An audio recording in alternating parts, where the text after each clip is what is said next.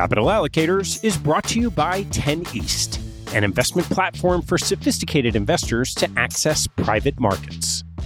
10 East brings benefits of having your own family office without the cost and headaches of doing so. It's founded and led by Michael LaFell, former Deputy Executive Managing Member of Davidson Kempner. Michael and his investment team offer members the opportunity to co-invest by offering at their discretion. Michael and his team source, diligence, and commit material personal capital to each investment. The opportunities shared on the 10 East platform offer exposure to private credit, real estate, niche venture and private equity, and other idiosyncratic investments that typically aren't available through traditional channels. The principals have over a decade track record of investing in these types of exposures across more than 350 transactions. Post-investment, the 10 East team conducts ongoing monitoring and reporting, just as you'd expect from an institutional investment organization. I've known Michael for about a decade, and after becoming impressed by the quality of 10 East offerings, its research process, and high-quality investment team, I became an advisor to the organization and investor in multiple offerings. You can learn more and join me as a member at 10east.co. That's the number 10east.co. I want to take a break in the action to tell you about NetSuite by Oracle, helping businesses accelerate growth and run better with a suite of ERP, financial, CRM, and e-commerce products.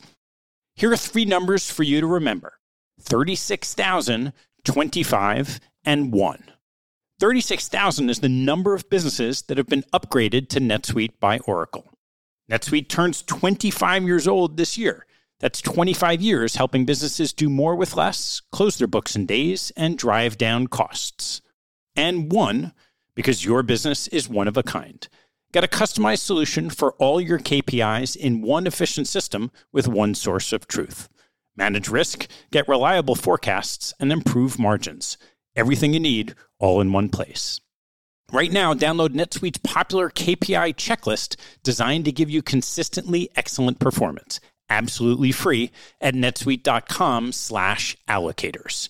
That's netsuite.com/allocators to get your own KPI checklist. netsuite.com/allocators. And now, back to the show.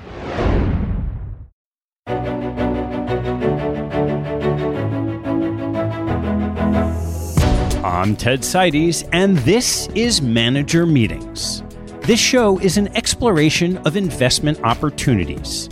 Through conversations with money managers conducted by one of the manager's institutional clients, we'll share the stories and strategies that attracted their attention and capital. You can learn more and join our mailing list at capitalallocators.com.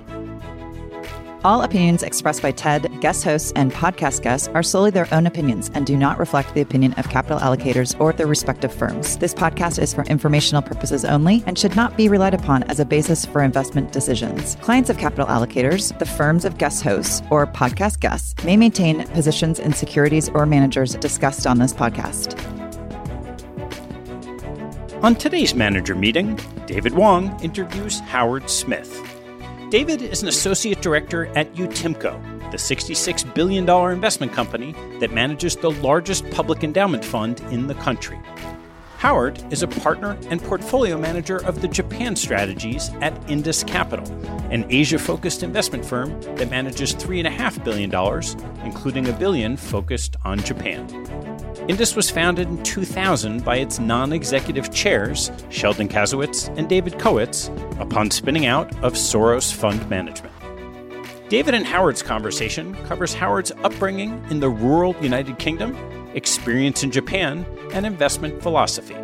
They discuss Indus's investment approach, global team structure, corporate governance in Japan, and opportunities on the horizon. Please enjoy this Manager Meeting with Howard Smith of Indus Capital. Howard, a pleasure spending some time with you this afternoon. Would love to hear about your origin story.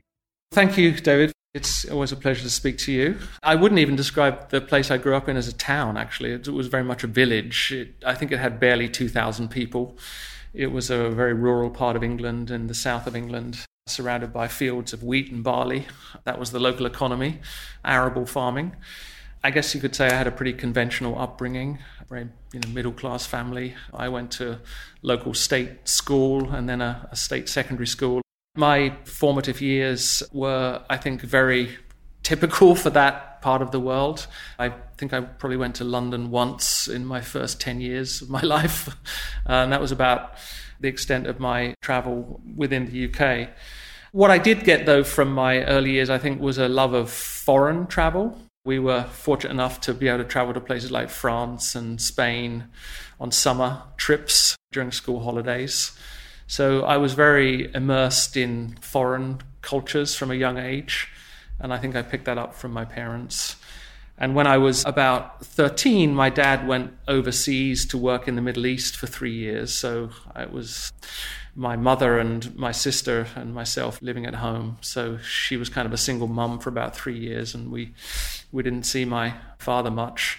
So that, I think, also inspired in me a desire one day to work overseas and to stretch my wings a bit and look outside in the big wide world, outside the little village where I grew up. I guess I had that sort of wanderlust from an early age, and I would credit my parents with their summer trips and my dad's job in the Middle East for kind of really triggering that interest. And most of your friends and family from childhood, did they stick around the village or did they spread their wings like you did?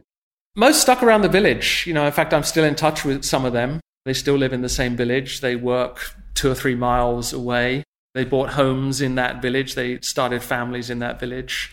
It was still relatively rare when I was growing up in that part of the world for people to go to university. So a lot of people left school at the age of 16. I was in a small minority of kids from my school who went on to go to university. I'm actually the first person in my family who attended university. So that was a novel thing. I moved up to the north of England to a city called York to attend university. That was very unusual in my family and certainly in my peer group. And that was obviously a huge eye-opener for me to do that, because suddenly I was mixing with people from all over the UK and from overseas. There were a lot of overseas students there too, from Europe, some from Japan. And so I got to know some Japanese people at the university, and I think that stimulated a little bit of interest in Japan. I can't confess to having a love of Japanese anime or a love of Japanese video games from a young age. That would be disingenuous. But I think as I went to university, and I started in 1985 at university, it coincided with the rise of Japan and the sort of hyper-growth period in Japan in the second half of the 1980s after the Plaza Accord, and of course the big asset bubble that was forming at the time. So that was a happy coincidence, I think, that Japan's great rise and the kind of existential angst that countries like the US were experiencing over the rise of Japan coincided with my university years. So that was just an element of timing, I guess, in my life that helped to trigger an interest in the country. What did you end up doing after graduation? So I was going to work in London. I had a job all fixed up in London. I was going to be a property analyst, analysing rents and yields on commercial property in the UK. But my interest in Japan had been building during this period. So much to the shock and horror of my parents, I announced that I wasn't going to take up this job in London and that I was going to get on a plane to go to Tokyo. I didn't have a job to go to in Tokyo, so I imagined this would be kind of a 1-year endeavor to learn a little bit of language and maybe make a little bit of money and then hopefully come back to this job. And I told them that this is what I was going to do, and they very kindly held the offer open for me and said it was an open offer and I could take it up again. So I got on a Aeroflot aircraft in October 1988. I turned up in Tokyo for the first time. That's where my real relationship with Japan started. It was a wild and crazy place in 1988. It was the peak of the asset bubble. I was completely out of my depth. I didn't speak a word of the language. And in those days, Tokyo wasn't a particularly international city. There were very few signs in English. I didn't know what I was doing. I couldn't go from A to B on the train system very effectively. It was a struggle to find somewhere to live. But I soon realized that if I was going to make something of myself in this country, I absolutely had to get proficient in the language. You couldn't go into a restaurant and say, do you speak English? That didn't work. It used to work in France and Spain, but it didn't work in Tokyo in those days. So I spent about 1.5 years, actually, at a language school studying 4 hours a day. And that was very, very enriching for me because it opened up so many avenues. And suddenly I could communicate with people and ask questions of people. And that was probably the best decision I made because I think it's completely changed my relationship with the country. And it's absolutely made me more proficient at the job I do now. But I ended up working at Nomura in Japan. My background was economics and finance at university. That was the area I'd always wanted to go in. And I was working with a guy called Richard Koo at Nomura, who's still there. And he was a macro guy. And he was sort of a bridge between Japan and the US on areas like monetary policy. He was very well connected at the Federal Reserve and also at the Bank of Japan. So I did some ghostwriting for him. I did some editing work for him. And my goal then was to be a macro guy. I wanted to develop a career as a strategist or a macroeconomist. I hadn't yet developed an interest in single stock analysis or corporate finance. I was set on having some career to do with Japan in a macro field. And I ended up getting married in Japan. I met my wife in Tokyo. We've been married now for almost 30 years. And we moved back to the UK in the mid-90s. And I got a job in London with the Economist Intelligence Unit, which is the publishing arm of the Economist newspaper, writing quarterly reports on macroeconomics. And I covered a number of countries, including Japan, but I also wrote about South Korea and North Korea and Taiwan. And that was a wonderful job for me. But I always had a desire to go back to Japan again and develop something more of myself in Japan. I'd had a relatively junior role in Tokyo between 1988 and 1992. And having got proficient in the language, I always felt that I could do more. And we ended up returning to Tokyo in 1997. And this time, it was the start of my love affair with corporate finance and single stock analysis. And I got a job as a stock analyst at what was then called ING Baring Securities. Barings had famously gone bust in 1995 after Nick Leeson brought the bank down, punting in Nikkei futures. So ING, which is a Dutch insurance company, had taken over Barings Bank and was called ING Barings. And I got to work with a really inspirational guy called Mike Allen, who was the retail analyst at Barings at the time. And I took on some of the smaller cap retail stocks working under him. And that really lit up in me a passion for corporate finance and for analyzing P&L and balance sheet and cash flow. And Mike was and still is to this day an extremely passionate writer and a great storyteller. And his written work was exceptionally interesting to read. So this to me was a tremendously fascinating nexus of being able to apply some technical knowledge about accounting and modeling and forecasting with writing and projecting a message. And I found this really, really interesting. But through my job as a junior retail analyst, I got to know Byron Gill, who was in Tokyo at the time as a retail analyst. And Byron is now the managing partner of Indus Capital and one of the founding partners of the firm in the year 2000. So that's how my path crossed with Byron. That dates back to the late 1990s when we were bumping into each other at convenience store merchandise fairs and comparing dried shrimp crackers and and yogurt drinks and stuff like that. I was in Japan between 97 and 2018, so that was a 21-year period. And if you add on the 4-year period between 1988 and 1992, I lived in Tokyo for 25 years in total, which is the majority of my adult life. And most of that time has been spent with Indus. I joined Indus in 2002 from ING Barings. And I spent the last 20 years. This year's my 20th anniversary at Indus. So you first got to Tokyo after graduating. Sounds like it was right around the boom and bust of the early 90s bubble. Did that experience being there on the ground for that and seeing that have an impact on your investing philosophy at all? I think it was absolutely formative. So I experienced the end of the bubble, the peak of the bubble, and then the beginning of the bursting of the bubble. The market peaked in December 1989, and the Bank of Japan was raising rates through 1990. So being at Nomura at the time, I had a front row seat on the bubble peaking and then the bubble bursting. And of course, that was the beginning of a great balance sheet recession in Japan. the ramifications of which persist to this day. We're still talking about this 30 years later.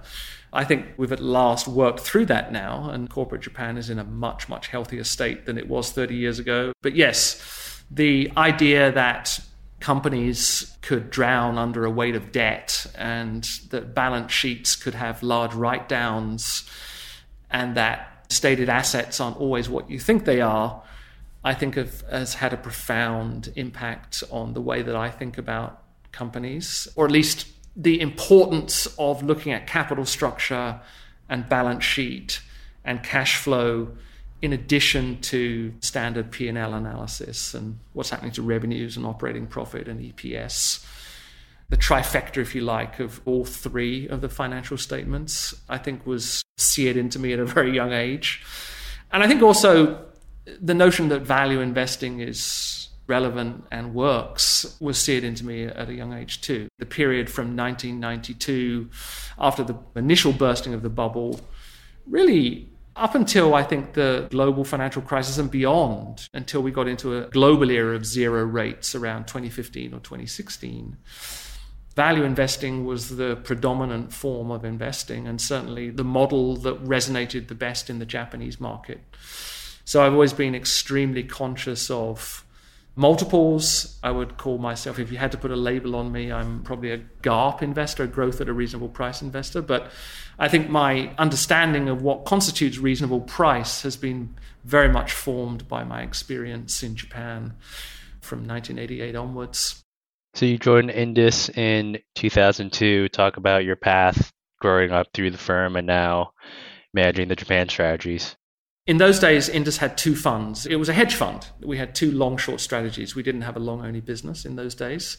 We had a Japan fund that was managed by Sheldon Kasowitz, and we had an Asia ex-Japan fund that was managed by David Kowitz. Both of them were long-short strategies, and both Sheldon and David had been senior figures at Soros, working on the quantum funds, and had spun out of Soros in 2000 when Stanley Druckenmiller moved on to do things for himself. So a group of investment professionals led by Sheldon and David, and taking along characters like Byron Gill and Jim Shannon, who's now our CEO, and Ben DeSoma, who's now our head of research.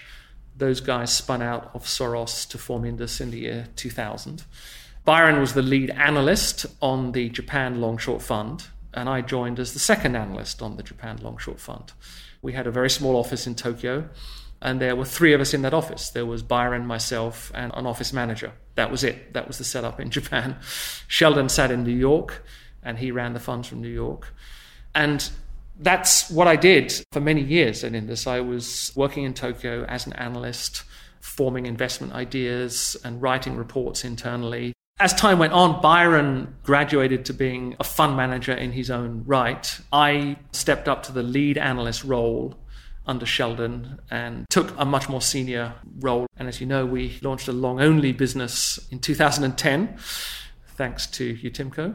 And that was the second of the two Japan funds. So we had a Japan long-short fund and a Japan long-only fund. And if you fast forward to today, the long-only business has become much bigger than the long-short business. But as Sheldon started to dial back and step aside from fund management, I started to play a greater role in the stock selection and the management of the analytical team. So I became head of research for Japan, and I was managing a group of analysts within the firm covering Japanese stocks, and increasingly playing a role alongside Sheldon as a co-portfolio manager. And then when Sheldon stepped away and retired from the firm, I took over from him as the fund manager for both of those products, managing a team of people in North America and in Tokyo. And as part of that process, I decided to take the big decision to leave Tokyo in 2018 and move to San Francisco. Talk about that decision to move from Tokyo to San Francisco. As you can tell from my accent, I'm not American, and so I'd never lived in the States before. I had no family links here, had no particular personal reason to be here. But when I started at Indus in 2002, the competition was the big US mutual fund industry. It was Fidelity and Capital and Putnam and T. Rowe. And the toolkit that people were using was broadly similar to the toolkit that we use. It was fundamental investing based on company visits, based on getting to know the management of companies well. If you look at the world of investing in Tokyo today, it's dominated by the platform hedge funds. And I think the whole approach has changed. These are market neutral hedge funds and quite often beta neutral and factor neutral and running money with high turnover, highly leveraged strategies that have much different investment horizons from the ones that I want to think of. So the whole language of investing had changed. And when I was speaking to brokers, they would be telling me about what to expect with an earnings beat or an earnings miss next week in this company, or even sometimes how the value factor in the AM session was outperforming the growth factor, but how that was reversing in the PM session. And this was kind of alien to me. I didn't want to know about this stuff. It doesn't resonate with me in terms of how I want to think of investing. I want to dive deep with companies. I want to get to know the management of companies very well. I want to form long-term relationships with the management of companies. I want to get inside behind the curtain and understand how companies work, how decisions are made. I want to understand their end markets. I want to understand their competition. I want to understand their technology, their R&D.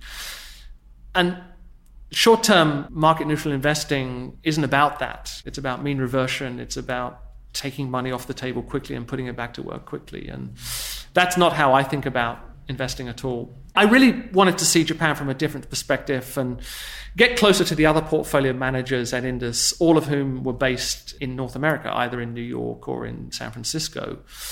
So here I am now in San Francisco working alongside Byron and John Pinkle, who manages our Pan-Asian long-only product called the Indus Select Fund. Also working with Ben DeSoma, who's our head of research. So I can interact with those guys much more, understand how they're thinking about the world, how Japan fits into the matrix of countries in which they invest. They invest in China, they invest in the ASEAN region, they invest in Australia. We're obviously all based here in America, so the ability to access information about US politics or geopolitics or the Federal Reserve is much easier here than it was in Tokyo. Being out of a live market also, I think, is very beneficial to me. The market here opens at 5 p.m., so I have all day to think and strategize and speak to analysts and read reports and really not get bound up in the babble of the day-to-day tick-watching of markets that can afflict you, I think, if you're in a live market. So it was a big personal upheaval, to be honest, especially for my wife and kids. So it wasn't an easy decision to make, but from a professional point of view, I think it was absolutely the right decision. And I think I've clearly benefited from this new perspective. Pre-COVID, I was actually getting better access to the senior management of Japanese companies here than I ever did in Japan. They come on these non-deal roadshows often to the United States, and you can get to meet the CEOs and CFOs of mega cap companies. And that's very hard to do in Japan, because once they go back to Tokyo, they sort of disappear into the woodwork of managing their firms. And the accessibility or the access to top management is actually better, I've found, outside Japan than inside Japan. So that's been different, obviously, with the pandemic. So that was really the inspiration behind it. At first glance, some might find it peculiar that all the PMs are based outside of Asia, yet all the investing happens in Asia. Curious how Indus has made that model successful and why it works for you guys. Yeah, that's a great question. It's always been the model. It was the model with Soros when David and Sheldon were doing that job for Soros in the 90s. They were based in New York. Ben DeSoma and Byron and the others were the analysts based out in the region. And that's the model that Indus adopted from day one. So we've always had boots on the ground in the region. If you look at Indus today, we have an office in Tokyo, we have an office in Hong Kong, we have an office in Shanghai. And then here in the States, we have offices in San Francisco and New York. So that has always been the model. The PMs have traditionally traveled to the region on a regular basis, and we will do that again once borders reopen and travel becomes easier. But I think we combine the best of both worlds. We've got a global perspective here. We can see what's happening with the competition for a lot of Asian companies in which we invest. If you look at the Japan funds that I manage, the majority of the companies in which we invest are global businesses. They're domiciled in Japan, but they generate the majority of their revenue outside Japan. What's happening in the Japanese economy isn't directly relevant quite often to their futures or their revenue streams or their margins. So understanding their clients or their competitors who are domiciled in Europe or the States is an extremely important part of the business. And I think being based in America and having that perspective and accessibility to these companies is an important element of what we do. But we combine that with a permanent presence in the region, strong language skills. So we're linguistically equipped to deal with the companies out in the region. I think our PMs have very deep connections with the region, and the majority of us have spent most of our adult lives living in the region. We have boots on the ground based there permanently, out on the road visiting companies, developing relationships, doing analysis. But we have that global perspective of being able to understand the supply chains and the competitors of the companies in which we invest. And I think that's really, really important if you're going to have a holistic view of investment management. And I think it's a model that's always worked for us, and it's a proven concept, and I think will continue to work in the years ahead. Talk a little bit about how collaboration happens internally at the firm, what methods you guys use, and how you guys schedule everything and coordinate with so many different people in so many different places. So I think it's a very coherent system that really relies heavily on the written work that we produce. We archive our work on multiple internal systems, actually. I think our incentive structure is designed in a way that heavily incentivizes people to collaborate across products. So our teams are loosely arranged around individual funds, but almost every analyst reports across multiple funds and speaks to multiple fund managers. And that's nowhere is that more true than Japan, because we have myself and Byron and John all investing in the Japanese market, some long short, some long only. So in addition to the written work, we have regular team meetings and what we call PASTA calls. PASTA is our way of essentially preparing and evolving a thesis through a determined process and exposing it to scrutiny and debate. So we use the written word and a lot of internal face-to-face meetings to scrutinize and debate and challenge the underlying work of the analysts and the thesis that they're developing. But those analysts are heavily incentivized through our compensation structure to cross-fertilize or pollinate their ideas to PMs other than their direct reporting line. Expand on the pasta making process a bit. Yeah, so a pasta normally starts with a 1 or 2 page document that I would call 60 or 70% cooked, if you like. It's not a completely off-the-cuff random idea. There's a lot of work that goes into an initial pasta report. And then the analyst will volunteer his or her time to present that report to a group of portfolio managers. We'll then go through an initial meeting where the portfolio managers and the other analysts are free to scrutinize and challenge the work that's been done on that company. We may decide at that point to shoot it down and move on. We may put it on ice for a while and say it's potentially very interesting, but the timing isn't appropriate right now. We'll come back to it at a later time. But more typically, that work would lead to a list of follow-up projects or topics that need to be addressed. We'll collectively decide that we need to develop it in this way or another way. We're lacking a little bit of insight in this area or that area.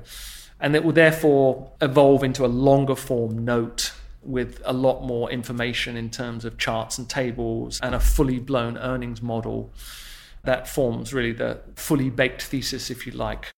If it then meets the hurdle for inclusion in the portfolio, that itself is a complex topic that involves working with the risk team and ultimately is the portfolio manager's decision. The buck stops with the portfolio manager. But we'll then use that work as the basis for forming a position over time. And that body of work will then be subject to regular maintenance and regular updates and sometimes additional scrutiny and additional follow-up work if that is necessary. But it will form the basis for a thesis that we can go back to that ideally has shelf life over a very long period of time. What I'm looking for as a portfolio manager, David, more than anything else, is is depth of insight. Ultimately, it's about change at the margin. We're looking for something that is different, something that the market has not discounted or has not understood. That can involve going down multiple vectors. That can involve understanding the management intentions of a company, the way the board interacts with the broader firm. It can involve understanding the supply chain, the competitive landscape. Typically, it will involve some description of the moat around a company, the barriers to entry. And that's often, in the case of Japan, R&D driven or technology driven, or it can be patent driven, some sort of intangible asset that's very hard to recreate. So we're looking for a great depth of knowledge and some insights that really differentiate our research from what we think is discounted in the market. And I think having a lot of experience on our bench and among our PMs gives us the ability to sense change on a continuum of time, because more often than not, we're investing in companies after having seen them over a number of years. We're not normally investing in companies that we are seeing for the first time or that we don't know very well. We're sniffing out change on a continuum and sensing how different that is relative to that company 10 years ago or 15 years ago. And that's really the crux of how I think as a portfolio manager. And while you specialize in Japan, you sit at a firm that invests pan-regionally. Talk about an example where sitting next to investors that invest across Asia has helped you in Japan. There's a lot of examples, honestly. I mean, I think the most relevant is probably the technology sector. Japanese companies are absolutely critical players in the value chain for semiconductor production, whether it's the production equipment that's used in lithography or etching or inspection or cleaning or dicing or whatever it may be, or whether it's the materials that are used in areas like semiconductor resists or slurries. Japan plays an absolutely critical role at leading edge nodes in the production of semiconductors globally. But the ultimate producers of those semiconductors are companies like TSMC or Samsung or Micron or Intel. They are not Japanese companies. So the Japanese companies are the B2B businesses that the end consumer doesn't see. When you buy a Samsung phone, you're completely unaware of the Japanese content behind that phone. But that phone isn't going to see the light of day without the input of a large number of Japanese companies. So I think the interplay of the branded producers of consumer electronics and the supply chain behind them, the vertical integration, is something that is absolutely critical to what we do. So as I think about investing in companies in Japan that make semiconductor production equipment, I need to know what's going on at TSMC and Samsung. I need to understand the technology roadmap of these companies. I need to understand the CapEx intentions of these companies. And there's a huge amount of work going on at Indus Capital on those very topics. So I think that's a really powerful differentiating factor for us as we invest in a market like Japan. But Japan is largely these days a B2B investment opportunity as opposed to a B2C. I mean, of course, there are B2C companies in Japan and there are very big brands. Japan has some amazing brands like Nintendo and Sony, but a lot of the high value-added businesses in Japan in which we invest kind of exist behind the veil, if you like, and are not well understood and not well known by people because they don't see the brand name. But they're absolutely essential to the development of leading-edge technologies and products that consumers touch and feel and use. Earlier, we talked about the core investing principles of the strategy, heavy focus on bottom-up research, cash flows, valuations, and that stayed consistent over your time at Indus. But the strategy's also made some material adaptations. We talked about changing market structure in Japan from when you were first starting there to what it looks like today. I'm thinking of Q4 2018, after a tough performance period, made some material changes.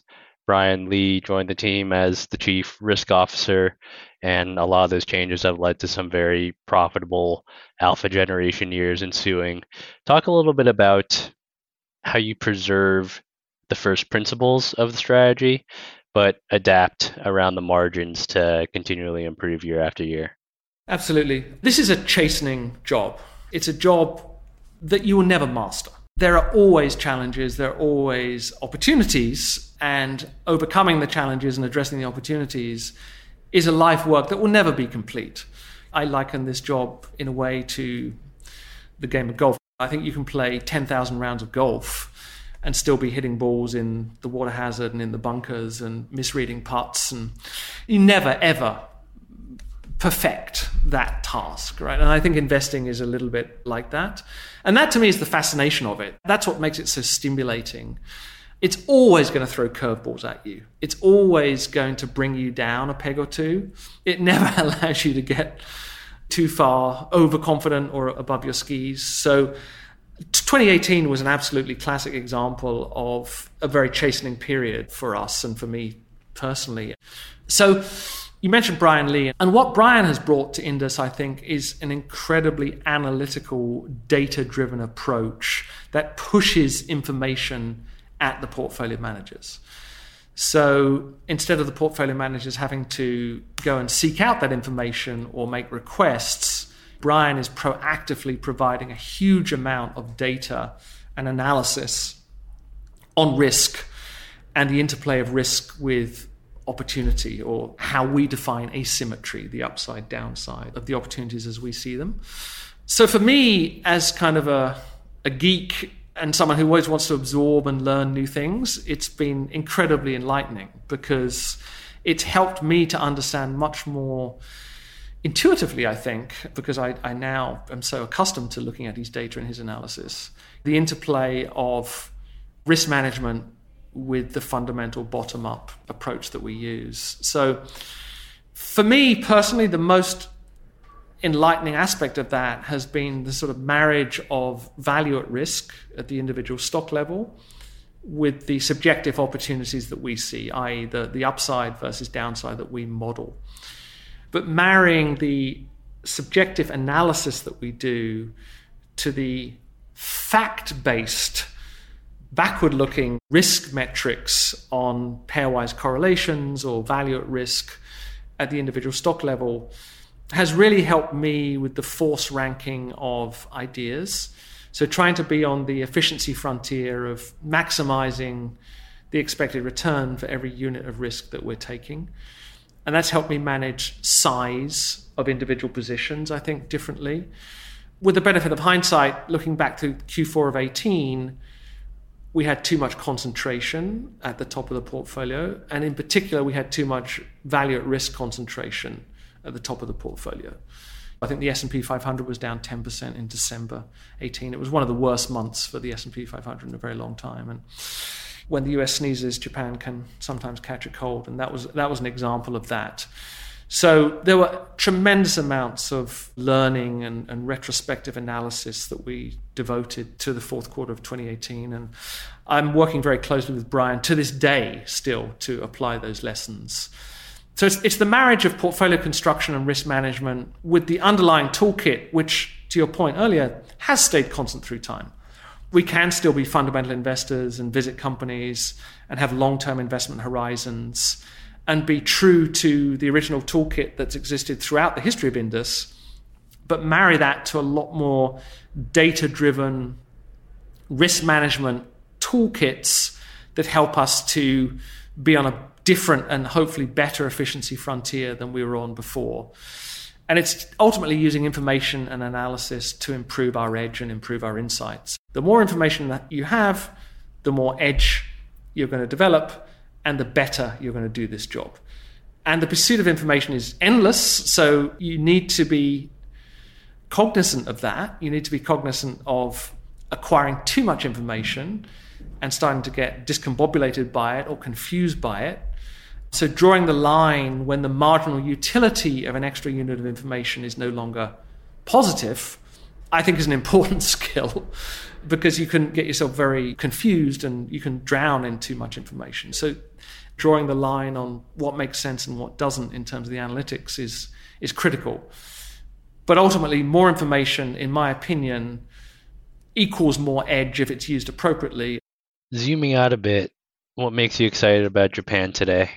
There are so many things that make me excited about Japan today.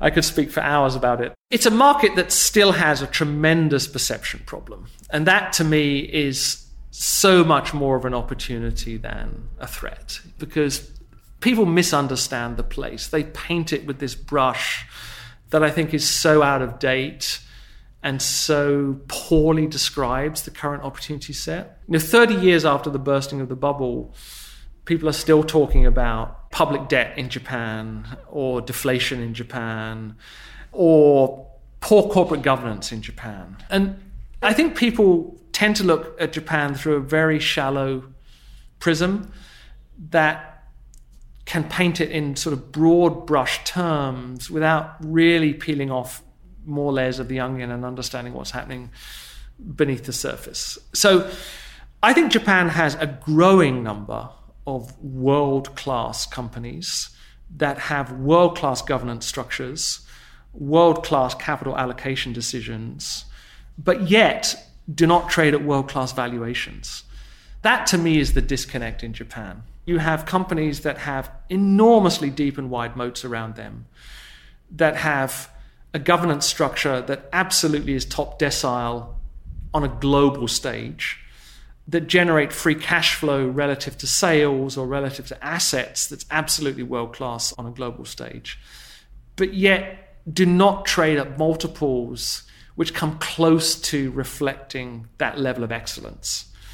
There is tremendous mispricing in the Japanese market that stems from years of neglect and misunderstanding and focus, I think, on other places. Specifically, I think the US and China over the last 6 or 7 years in an era of low rates and kind of growth at any price investing. So I think as people reassess the global landscape, Japan will get more attention. It certainly deserves more attention. It is a two-tier market. There are still companies which are not well governed, which make bad capital allocation decisions, which have very low return on equity. I think it's an incredibly interesting opportunity set for long-short investing, actually. There's some great long opportunities, there's some great short opportunities in Japan. But broadly defined, it's underanalyzed, it's poorly understood, and there's not enough international capital which is seeking out opportunities in that market. So I'm very fired up about the opportunity, particularly I think after the last 6 or 7 months when we've seen another dislocation in markets. We've seen a lot of derating of many of these world-class companies. And I think that reflects a slowdown in global growth and the likelihood of a recession in the US, and at some level I think is justified. But I believe we're very deep into that derating process now, and we're a lot closer to the end of it than the beginning of it. And that increasingly, to me, makes the setup very, very interesting on so many vectors, in so many different end markets. But I think particularly in the globally exposed companies that are sensitive to economic growth in China and the US, and which are already discounting a pretty steep downturn. And I think in certain cases have definitely overshot on the downside relative to the 3 to 5 year opportunity they're going to see in their earnings and cash flows. And there's been a monumental improvement too in the corporate governance over the years. I know you have some great stories from many years ago meeting with management teams. Yeah, I mean, it is a two-tier market still, and it's still possible to have disappointing meetings in Japan when you're almost speaking a different language about the cost of capital or about balance sheet structure. But no doubt, on average, the standard has risen tremendously, particularly in the last 10 years, although it was certainly happening between 2000 and 2010 as well. But I think the advent of the Corporate Governance Code and the Stewardship Code in 2014 and 2015 really kick-started an additional improvement in governance and capital allocation. But yeah, in my early years at Indus, I was doing a visit with Sheldon. It probably would have been about 2004. I won't call out the company by name, but it was a small Japanese company that was headquartered in the suburbs of Tokyo. They made molded plastic containers, and some of them went into cartridge cases for toner and ink used in printers. And they also made big plastic boxes, storage boxes that you can store your clothes in or whatever. But this company had negative enterprise value. It had its net cash on the balance sheet exceeded its market cap. And we were having a meeting to talk about the valuation of the company, to talk about the fact that it may be a good idea for the company to use some cash on the balance sheet to buy back stock. We floated the notion that it would actually be really good for the management to buy out the company and do an MBO, and they could make themselves very rich by doing that. They could buy the company and pay themselves lots of money in the process. And we were meeting the president of the company, and he just didn't grasp what we were talking about at all. It was like we were speaking a completely foreign language. I was doing the meeting in Japanese, and he was getting increasingly frustrated by the line of questioning. And we were about 30 minutes into the meeting, and he sort of snapped shut his folder that he was using to talk about what he wanted to discuss. And he said, "Nonsense. This is nonsense. Please leave. I'm not talking to you anymore." And the IR guy got up and opened the door, and we were literally shown out of the building. He just stopped the meeting and kicked us out of the meeting. Now, I think the chances of that happening today are essentially nil. You may agree to disagree with a company, and they may have a poor understanding of the cost of capital, but the chances of you actually being kicked out of a meeting by a president because the company has negative enterprise value and he doesn't want to talk about it, those days are probably behind us. And if you look at the vast majority of companies in which we invest, there's a huge improvement in their governance structures. They, at the very least, will have a third of independent directors on the board, quite often a majority of independent directors. The chair of the board may be independent. We call them self-help transformations. But there's so many big cap Japanese companies that have shed non-core assets, that have focused their capital on higher margin businesses with higher asset turnover, much lower capital intensity, much higher levels of free cash flow generation. And they're returning more of this free cash flow back to investors in the form of dividends and buybacks. And people just haven't fully appreciated this change, I don't think. This goes back many, many years. And you can find companies that are buying back 2-3% of their shares outstanding, paying out 50% of the net profit in the form of a dividend, just still trading on 10 times earnings and 4.5 or 5 times EV to EBITDA. So there's a disconnect between the evolution of behavior among Japanese companies. And these aren't small companies. These are large, these are 50, 60, $70 billion companies. And the valuations on which they trade, which don't reflect, in our opinion, the improvement in governance and capital efficiency and free cash flow generation. So that, to me, is the essence of the opportunity in Japan. And I think it continues to be a very fertile hunting ground. So one of the characteristics I appreciate most about you, Howard, is we've had a lot of calls throughout the years. You never seem to get defensive about any question, and you always approach things with a mindset of openness and genuine curiosity. I'd love to hear about how the Indus culture as a whole supports that, and what things you guys prioritize from a total organizational level that enables all the employees to be that way. I thank you for making those comments, David. It's obviously very uplifting to hear you say that, and I very much appreciate that. My own view, and I think it's shared by the other portfolio managers without doubt at Indus, is that we're here because of you. We're doing this job because you've entrusted us with your capital to manage on your behalf. And as fiduciaries, we have a duty to maximize the return on that capital to the very best of our ability. I think you're very aware that we're going to make mistakes, but what we owe you is a commitment to learn from those mistakes and try to improve and build new techniques that avoid or at least minimize the risks of running into those same problems in the future. So, as I mentioned earlier, this is a chastening business. It's a humbling business. It's a business that requires resilience and self-confidence and self-belief. You can't wilt under the pressure. You have to have the ability to come back and surmount new challenges and take on markets. You can't invest without some degree of confidence. We're in the risk business, and taking risk involves belief. But it's also a business that will knock you back, and you're never going to be bigger than the market. You're going to be one small cog in a very, very large wheel. So there's always going to be opportunities to learn from what happens. And in my opinion, it's very important to be an open book about that with the people for whom we manage the capital. So that's my own guiding philosophy. On the broader question of Indus, I think we've obviously evolved a lot as a business over the last 20 years. We started as a long-short shop. We're now a majority long-only shop, although we are still running, a lot of long-short money and trying to grow that part of the business too. But in a way, we've had our own self-help transformation. I think through various iterations of our business and various changes of ownership and portfolio management, we became overly complex. We added on parts of the business that, again, with the benefit of hindsight, perhaps were a little misguided and were taking us in a direction that was distracting or adding unnecessary complexity to what we were trying to achieve. So we've pared Indus back to a smaller number of strategies.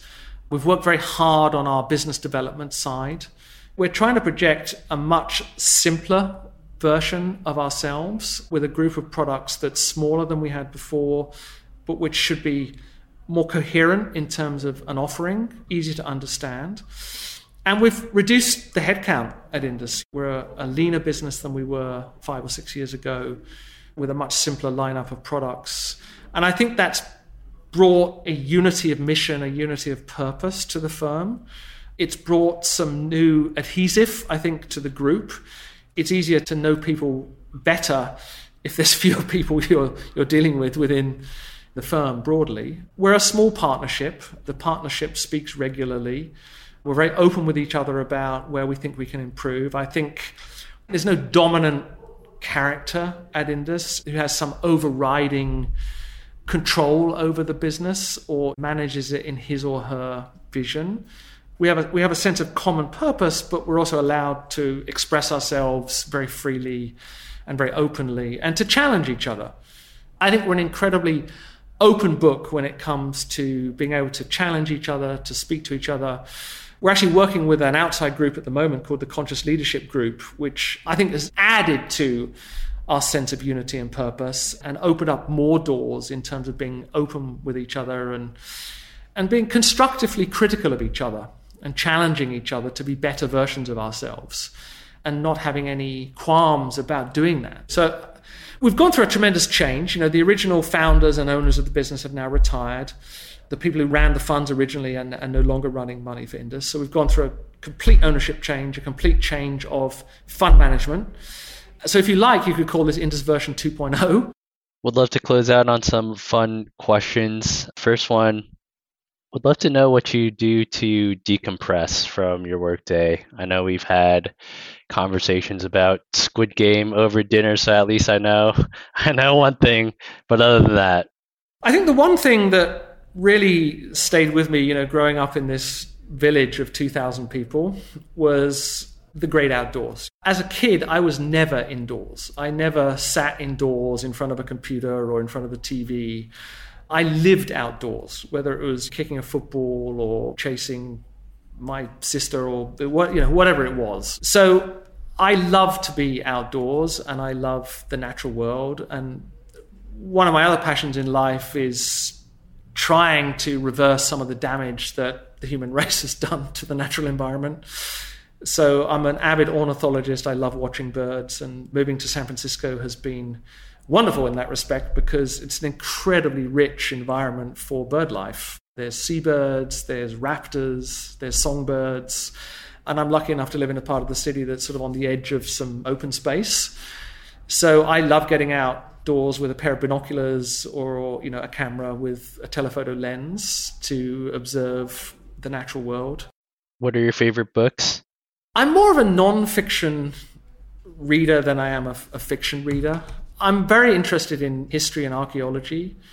So I love learning about ancient Egypt. I love learning about the history of Europe and migration patterns through the Middle East and the Caucasus area of Russia, how Europe was populated. So anthropology is something that I find very, very interesting as well.